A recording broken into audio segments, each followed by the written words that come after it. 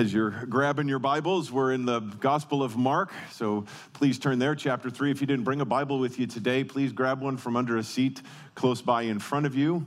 And we're Mark chapter 3.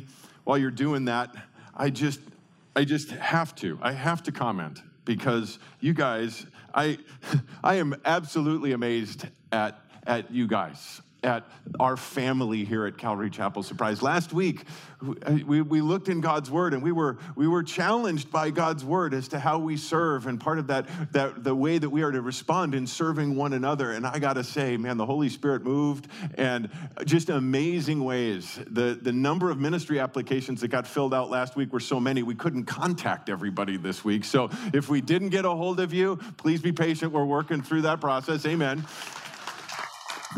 And I've heard from a couple of people already that showed up yesterday to clean, and they got here like about 8 o'clock, and they said the building was all locked up. And you know why that is? Because 30 people showed up to clean the church yesterday, and it was done in about an hour.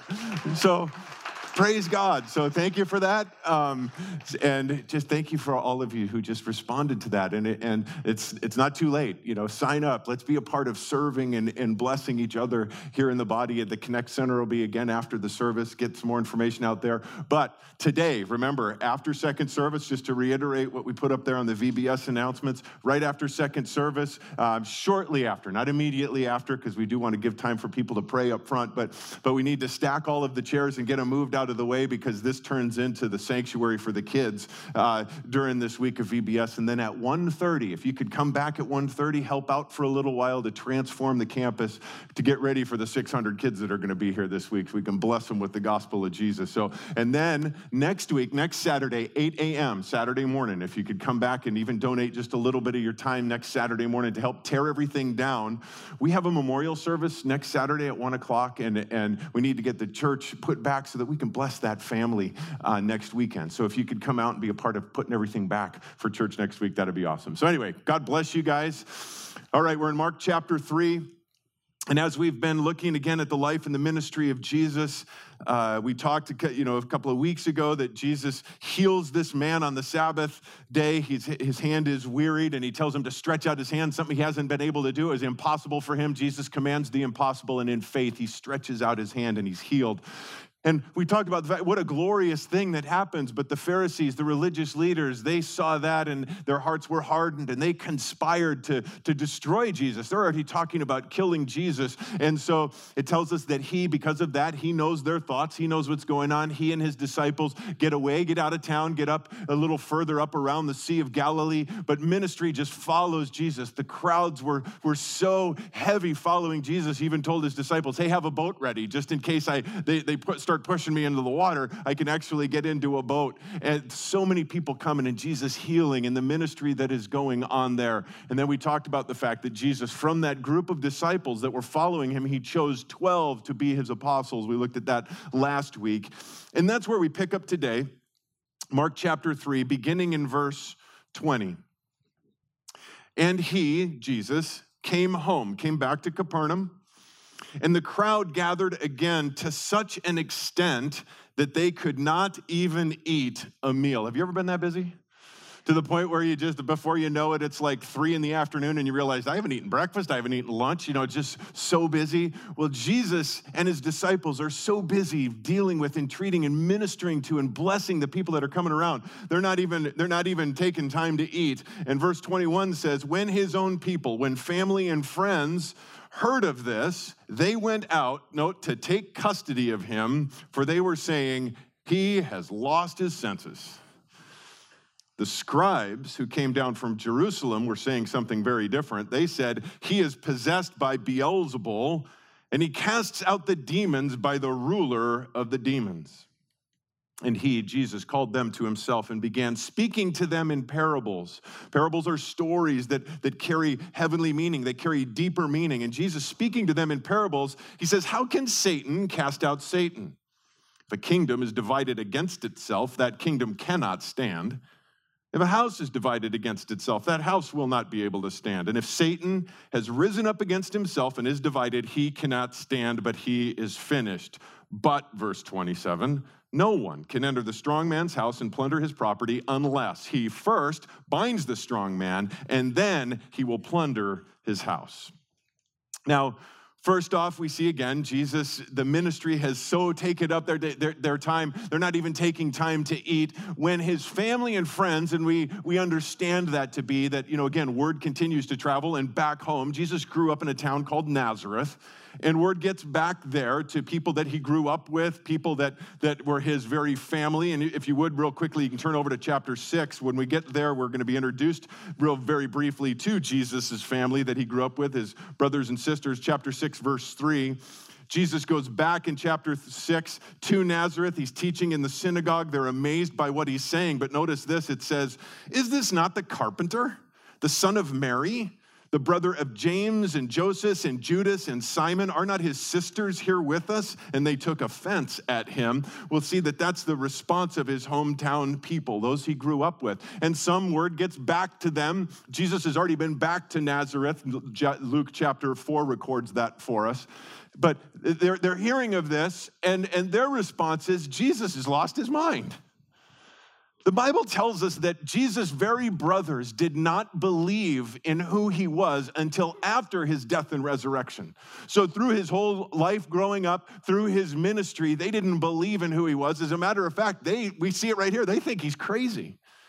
And we look at it from their perspective. They're saying, okay, the carpenter, he's the one, he's the head of the home. We believe that Joseph, the Mary's husband, is probably dead by this time. So Jesus taking that mantle in the home, running as a carpenter, but he's left that and he's followed after the ministry that he's been called to. And they're like, he just kind of up and left this business and went to do something else. He claims to be the Son of God. The religious leaders are trying to kill him, but that doesn't slow him down. If anything, it puts more urgency into his message and into his teaching and into his work. And look who he's hanging around with. All of these rejects, all of these sinners, all of the, what is going on? He is nuts. The world says the same about us, doesn't it? Family, friends, especially those who knew us in the days before we came to know Jesus, when we were walking with the world, when we were running with them, and they saw the way that we lived, they saw heard the things that we said and the way that we acted. And then when we come to know Jesus as our Lord and Savior, the Bible says that we're a new creation. Old things have passed away. New things have come. Things that we used to enjoy and we used to run with. Now we look at that and realize that that's sin and that's empty and we want nothing to do with that anymore. And now we embrace things that the world looks at and goes, man, that's nuts. And so they look at that and they say, man, your life is crazy. You're one of those Jesus freaks. Look at all the other guys you're hanging out with. They're all just like you. They don't understand. The world is opposed. His own family tries to take control of him, basically kind of do an intervention. Jesus said, blessed are you? The world looks at that and they ridicule and they say all sorts of bad things against us because of that. Jesus says, blessed are you when that happens because of me, because of his name. We see another group here, his family and friends are saying he's nuts. The world says, and the scribes that are coming here, the rest of the world is saying, he's evil. They're recognized, again, as we've talked about, Jesus is really cramping their style, the religious leaders. Because as we've said on more than one occasion, when Jesus sits down and he shares and he opens up the scriptures and he's speaking to them, the people walk away and they're amazed. And it says, this Jesus, he speaks with authority, not like the scribes, not like the way we've heard it before. There's something different about him. And then the miracles that he's doing, they're seeing that. And they're being drawn to Jesus. And the scribes and the Pharisees and the religious leaders are having a real hard time with that. Not because they're not seeing what everyone else is seeing, because they're seeing the miracles. They can't deny the power. They can't deny what is taking place. And by the way, if you're here today or you're watching online and you have a heart that says, you know what? I'm pretty close. I'm kind of on the thing. But if I could just see a miracle, then I'd believe. Don't count on it. Because so many, the Bible is full of examples. And here are these that saw miracle after miracle after miracle. And instead of repenting, their hearts got harder and harder and harder. Ours is a walk of faith. And when we step out and we walk in faith, that is where we are blessed. But instead of doing that, instead of responding in that way, seeing what they saw, they slandered Jesus.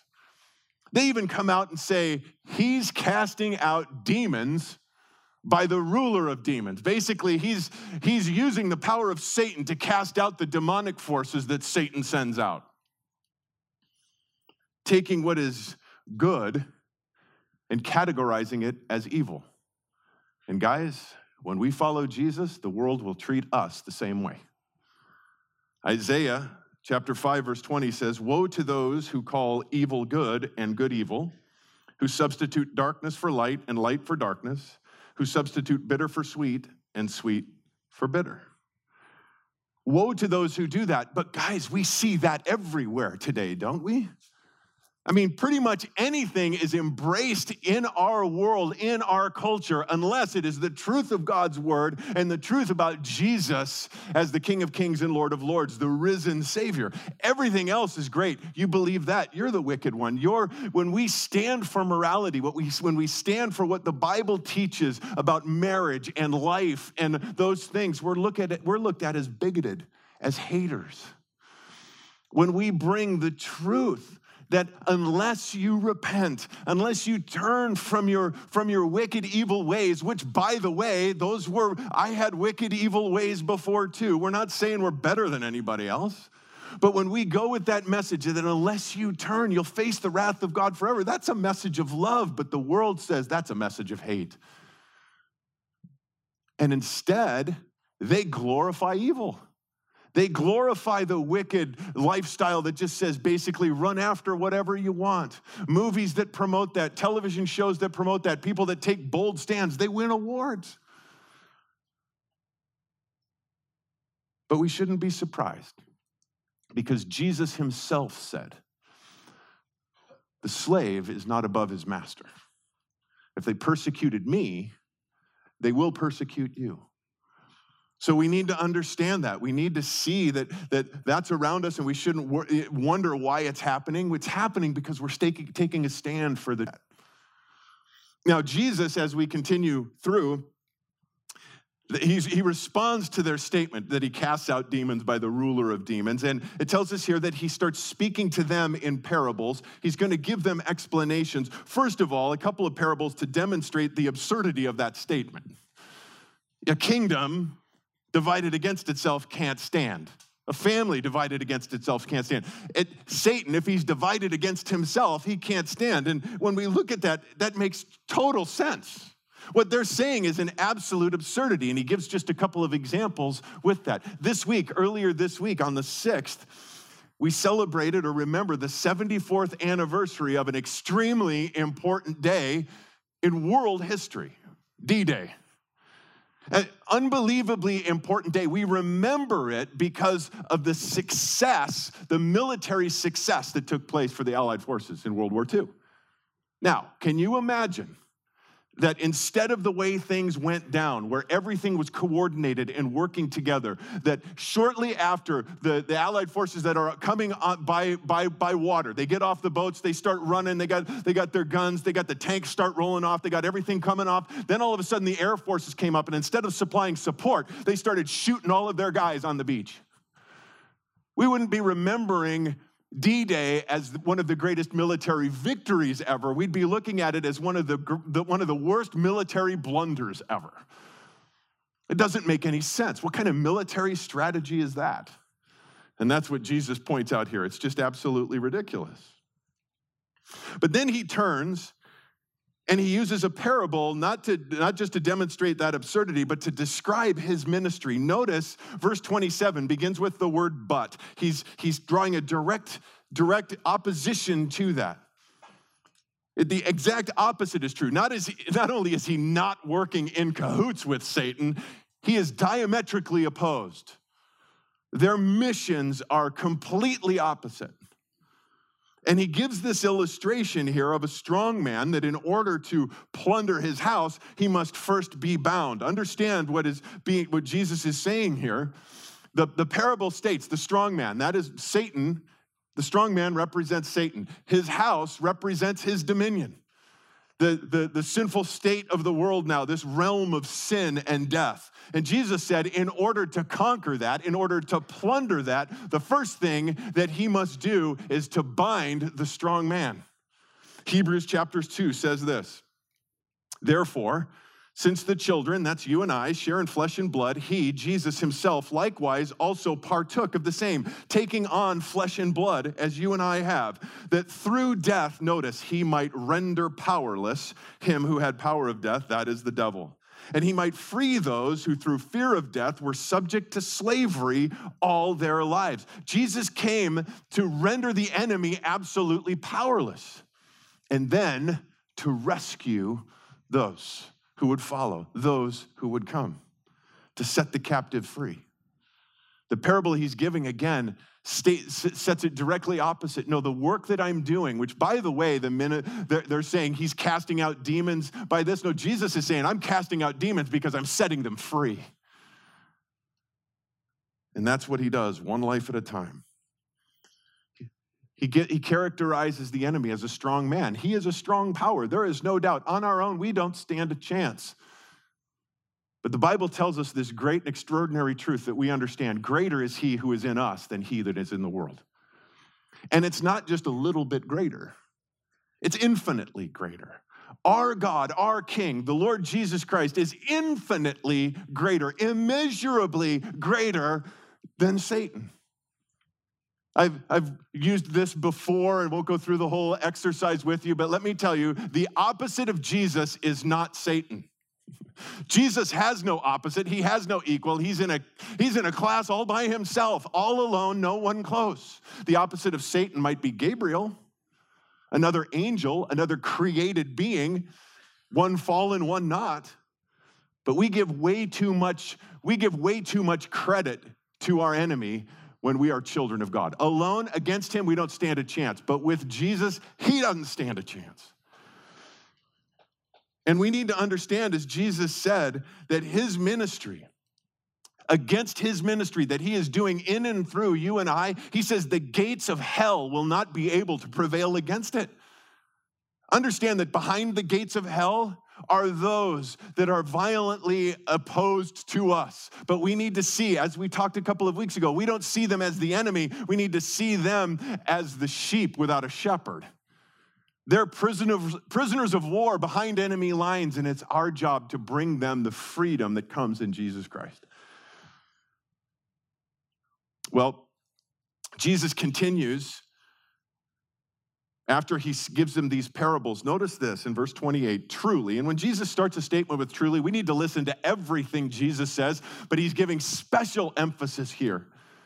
Truly, I say to you, all sins shall be forgiven the sons of men, and whatever blasphemies they utter, but whoever blasphemes against the Holy Spirit never has forgiveness, but is guilty of an eternal sin, because they are saying he has an unclean spirit.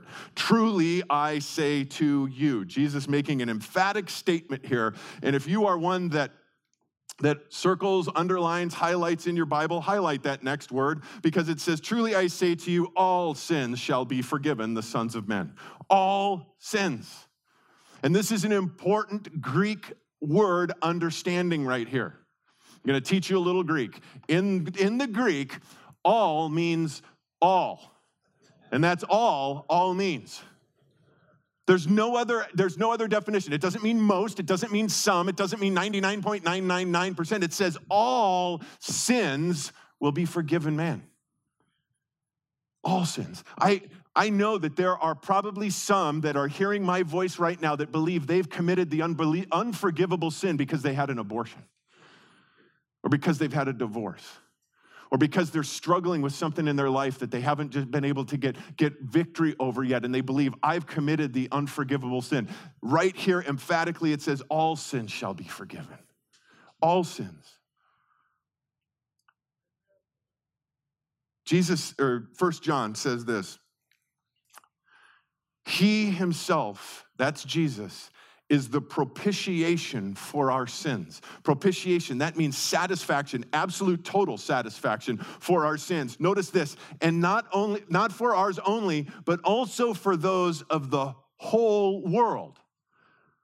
That tells us very plainly that on the cross, every sin ever committed was paid for, paid in full at the cross. And the resurrection of Jesus 3 days later proved that that payment was received in full. Guys, that's the gospel. That we've all sinned and fallen short of the glory of God. Every one of us. And every one of us in that situation, in that place, is hopeless, is helpless. There's nothing we can do. That's why he came. That's why God sent his only begotten son, that whoever believes in him, and what that means is believes in his finished work on the cross, because he took his perfect sinless life and suffered and died and bled himself out into the ground, his perfect blood, to pay the penalty for all of our sins. And 1 John tells us not just yours and mine, but the sins of the whole world. But, verse 29, whoever blasphemes against the Holy Spirit never has forgiveness, but is guilty of an eternal sin. So if we've just said that all sin is forgiven except that one, we probably better find out what that is. First of all, we need to understand who the Holy Spirit is. And we talked about that. Pastor Brad mentioned it. We sang about it. We worship and serve a triune God, an eternal God, no beginning, no end. Father, Son, and Holy Spirit, 3 in 1. Now, there is not an illustration that I can give you. There is no way that I can explain that in such a way where you go, got it, perfect. We embrace it by faith. We accept this as something, again, God is so much greater than us. He is so much higher than us. As Isaiah 55, 8 and 9 tells us, his ways, his thoughts, everything are so much higher than us. And guys, I don't know about you, but God a long time ago brought me to a place where I like that. I am so glad I don't worship a God I can completely understand, because then in my mind, he wouldn't be worth worshiping. He is so far above me. The third person we say in the Trinity, Father, Son, and Holy Spirit. And the Bible tells us that he has a specific ministry and work that is outlined for us. And we need to understand that in order to understand what this sin is that Jesus is referring to. First of all, it is to convict the heart of everyone of sin, to bring them to the reality of sin in their life. John chapter 16 says this, Jesus speaking, and he, notice he is referring to the Holy Spirit, not it. He, when he comes, will convict the world concerning sin and righteousness and judgment. Concerning sin, because they do not believe in me. Concerning righteousness, because I go to the Father and you no longer see me. And concerning judgment, because the ruler of this world has been judged. Convicting everyone, convicting every human being in these regards. The Holy Spirit's ministry, first of all, to convict of sin. Every one of us, as I've mentioned, have sinned and fallen short of the glory of God, and everyone knows it. Those that would deny it, those that would say it, they're just simply hardening their heart to the truth that God, through the Holy Spirit, reveals to every heart. We all know it. Sin, convicting of righteousness, and that, again, God's perfect standard of righteousness. When we try to convince ourselves that, you know what, I'm okay in this because I've done more good than I've done bad, or I'm better than that guy over there, that's my righteousness, not his righteousness. And the Holy Spirit convicts individual hearts of this very fact as well. We all know that it's not good enough. The Holy Spirit reveals that to every heart. Not only have I sinned, but everything I try to do on my own falls far short of whatever it is that's needed to be made right with my Creator. And the Holy Spirit also convicts of judgment. that a holy God cannot simply turn away from sin, cannot simply turn his back and pretend it didn't happen. He's holy, he's righteous, and he's just. So, part of the ministry of the Holy Spirit is to convict every heart of that reality. But praise God, his ministry doesn't stop there. His ministry goes on to show every heart the remedy.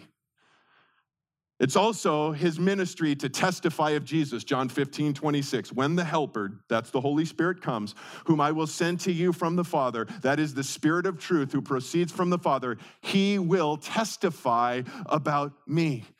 The gospel that I explained just a few minutes ago about Jesus stepping off his throne in heaven, becoming a perfect, sinless man, living a perfect, sinless life, exchanging that life on the cross for your sins and mine and the sins of the whole world. The Holy Spirit brings that glorious truth to every heart. No one has an excuse. We stand convicted, but we also stand with the remedy.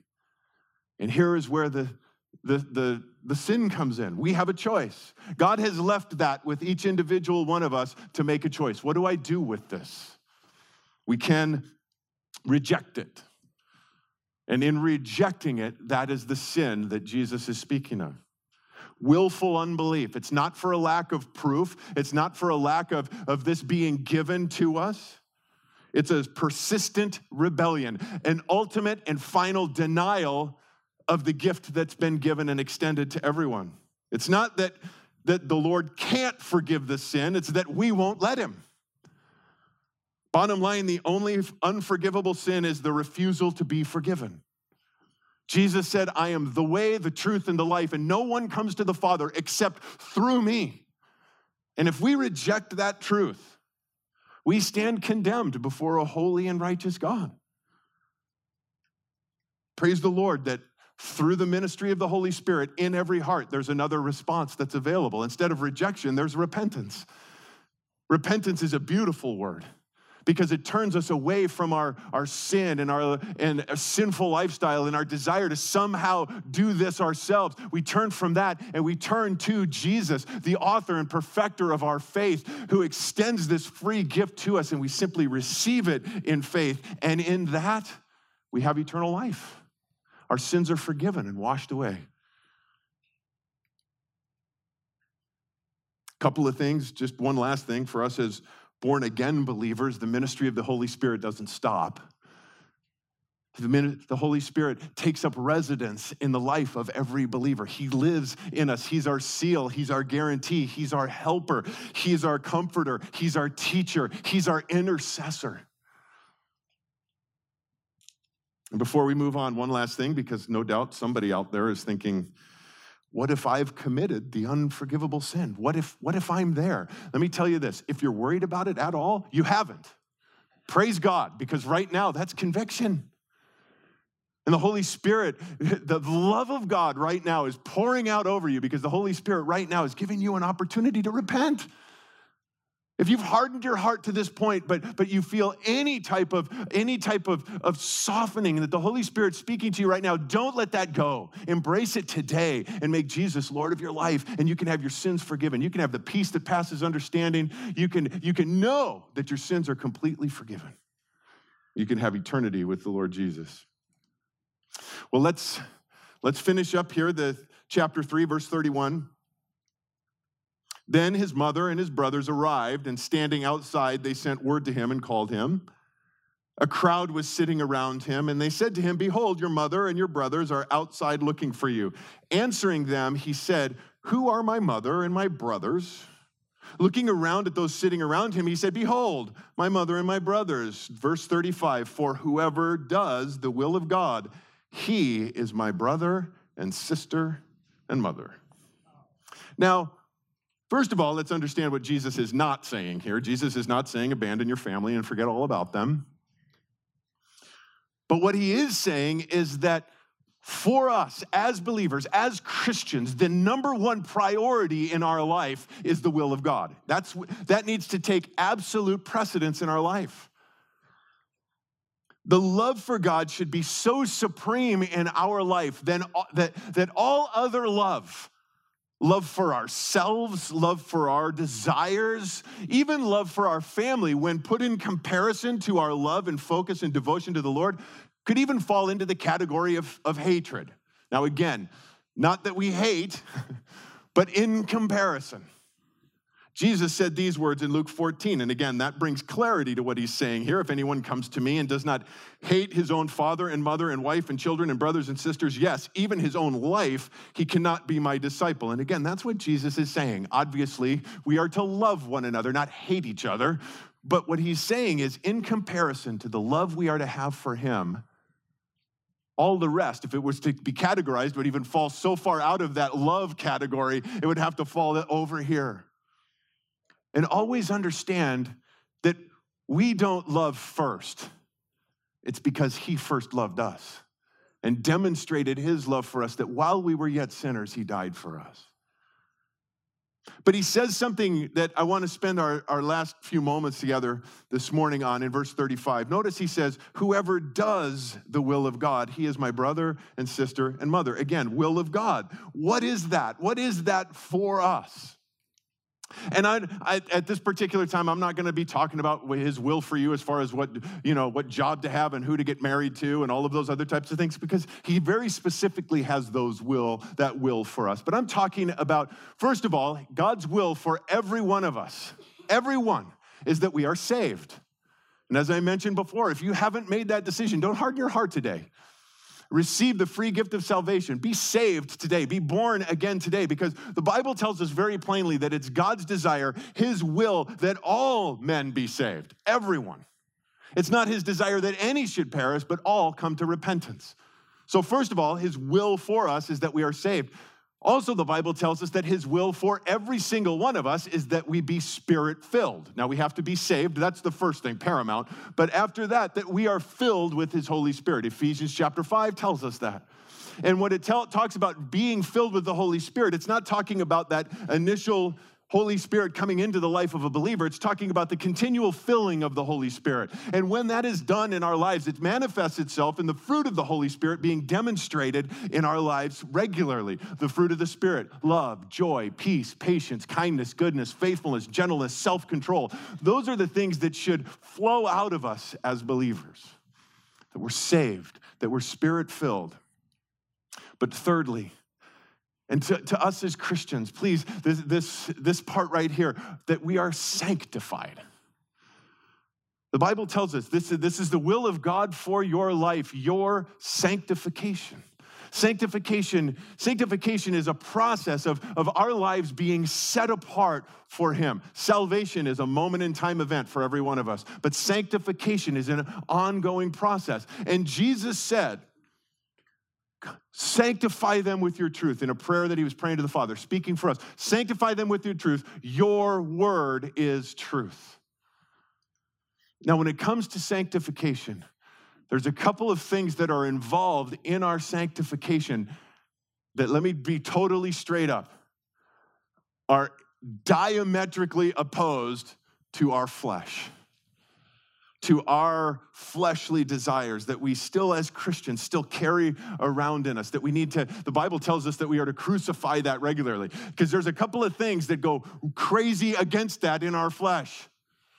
First of all, it tells us that we're to be sanctified by the truth. Your word is truth. Is just hearing the word of God enough? Is just reading the word of God enough? No, what it involves is the first part that goes right against our flesh, and that's submission. We need to submit to the word of God. We need to do the word of God. We need to be obedient to the word of God. And that goes, again, directly against our flesh, because you know what? Jesus, in his word, continually commands us to do the impossible. Right? I mean, we've looked at that several times already in our study in Mark. He told the lame man who can't walk, get up and walk. That's impossible. We looked a couple of weeks ago, again, the man with the withered hand. He said, stretch out your hand. And he stretched it out. That was impossible. But it only became possible in obedience to Christ's command to do it. But can I tell you that those commands, those impossible things, seem like a cakewalk compared to some of the other impossible commands that he tells us to do. Like love your enemies. Like pray for those who persecute you. Like turn the other cheek. Somebody asked me last night afterwards that, what is Jesus talking about when he says turn the other cheek? What it means is you're going to make yourself vulnerable to be run over again. And our flesh is like, no way, Jose. That's impossible. But the Bible tells us that we can do all things through Christ who strengthens me. Now, again, I gave you an important Greek lesson earlier. How many things? All things. Even those impossible things. But notice, Paul tells us I can do all things through Christ who strengthens me. He also tells us in Galatians 2:20, I have been crucified with Christ. And it's no longer I who live, but Christ who lives in me. And it's not my life anymore. I have been crucified. My flesh has been crucified. My old self has been crucified. And it's no longer I who live, but Christ who lives in me. How do we get to that point where everything that comes our way, everything that we meet with regularly, to where we can walk in that? Because I don't know about you, but I still struggle in areas where I'm still not Christ-like in all of my thoughts and actions. How do we get there? Well, that brings us to the second part that is so opposed to our flesh, and that's suffering. See, the Lord allows suffering in our life, but it's never without a purpose. Would you turn with me to 1 Peter? 1 Peter chapter 4, because this is such an amazing truth. And even already, if you've already checked out, because I used that word suffering, come back.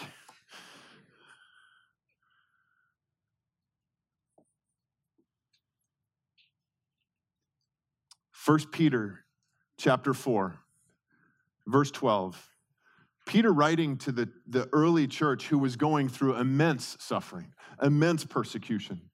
He said, beloved, verse 12, chapter 4, verse 12, beloved, do not be surprised at the fiery ordeal among you, which comes upon you for your testing, as though some strange thing were happening to you. Don't be surprised.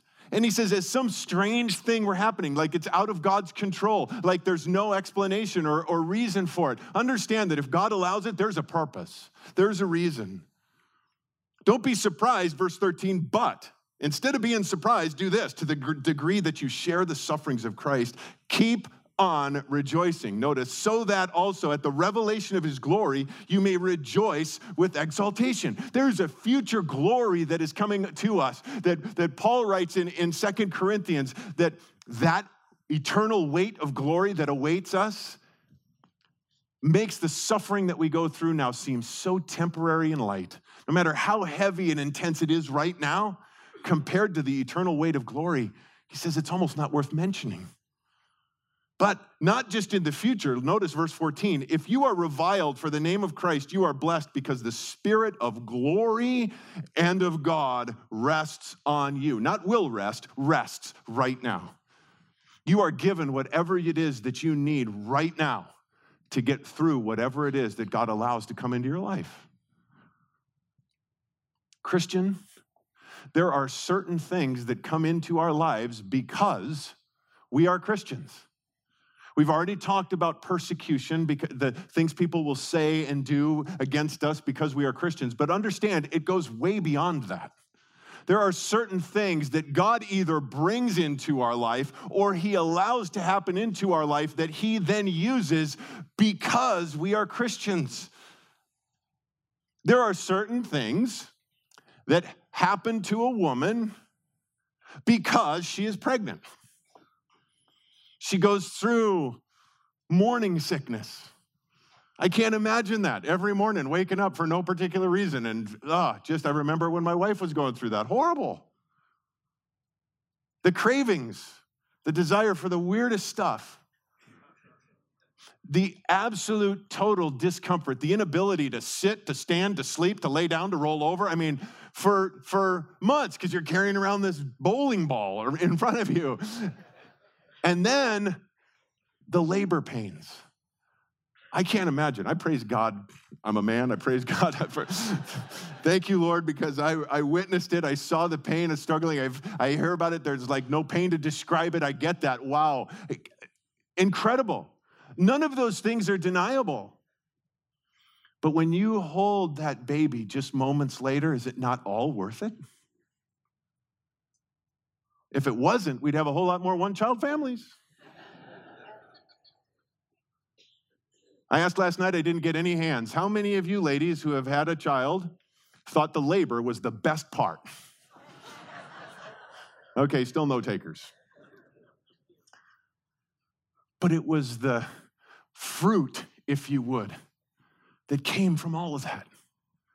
To hold that baby, to look that baby in the eyes, and then to walk with that through childhood, and what a glorious experience. And it was all possible by going through all of those things.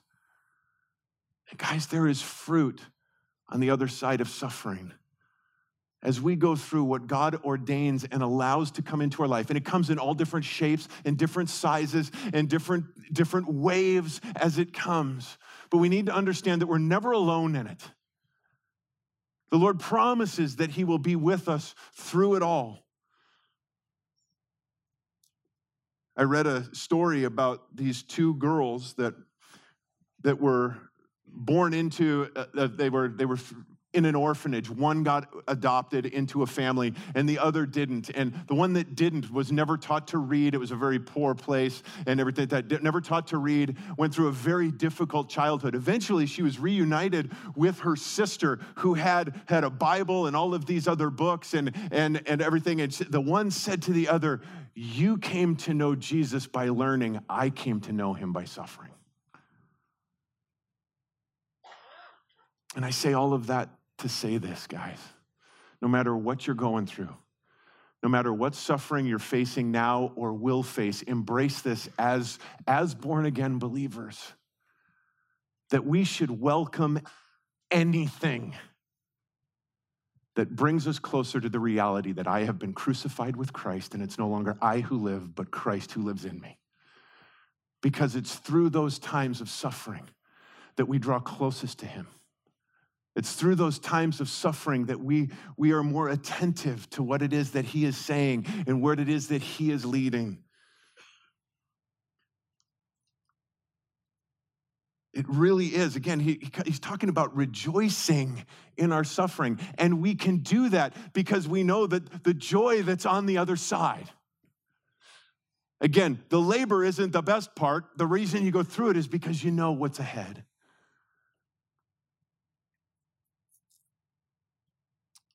And all of it's only possible because of Jesus. You see, sin, if you're going to break it right down to its basic sense, is us saying to God, not your will be done, but mine. And it's only because of Jesus in his humanity who said, not my will, but yours be done. He held in his hand the cup of wrath. The cup of wrath that you and I deserve to drink because of our sin.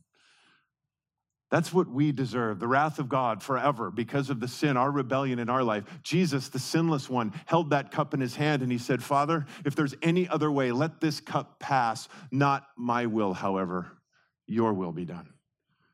And it was the will of the Father from eternity past that he would drink that cup for you and for me. And because of that, we have redemption. We have forgiveness of our sins. We have all of that paid for, eternal life. But in addition to that, not only do we have redemption, but we have restoration with the Father. And it is only because of Christ in us now that we can truly say, Lord, no longer my will be done, but yours. And we can walk in that. That's sanctification, guys. It comes through submission and suffering, but it's glorious. As I've said before, God's will for you and I would be our will for you and I if we had enough sense to want it. And it's through his grace, through his mercy, through his love that he brings us into that. Would you please stand with me? Let's pray. We're going to celebrate communion this morning. And as we go before the Lord now and in our hearts to prepare for this, let's go with this, again, amazing response to the love that the Lord has displayed for us, has poured out on us. Lord Jesus, we again are amazed by you. And Lord, we come to these things in your word, and your word is very clear that despite what some might try to say, that if you just come to Jesus, everything's going to be great and life's going to be perfect and we won't have any trials and troubles. No, as a matter of fact, Lord, you said the exact opposite. It's not going to be smooth. It's not going to be without its trials. But what you did promise is that you'd always be with us. And you did promise that it would never be for no reason. Bottom line, Lord, where else would we go? You have the words of eternal life. So, Lord, I pray today for each one of us in our hearts, Lord, that we would be able to embrace whatever it is that you bring to us so that your will be done, whatever that is, however it comes, draw us closer to you in the crucified life that you call us to live, because in that is glory, in that is freedom, in that is truly the abundant life that you desire for each of us. Have your way. In Jesus' name, amen.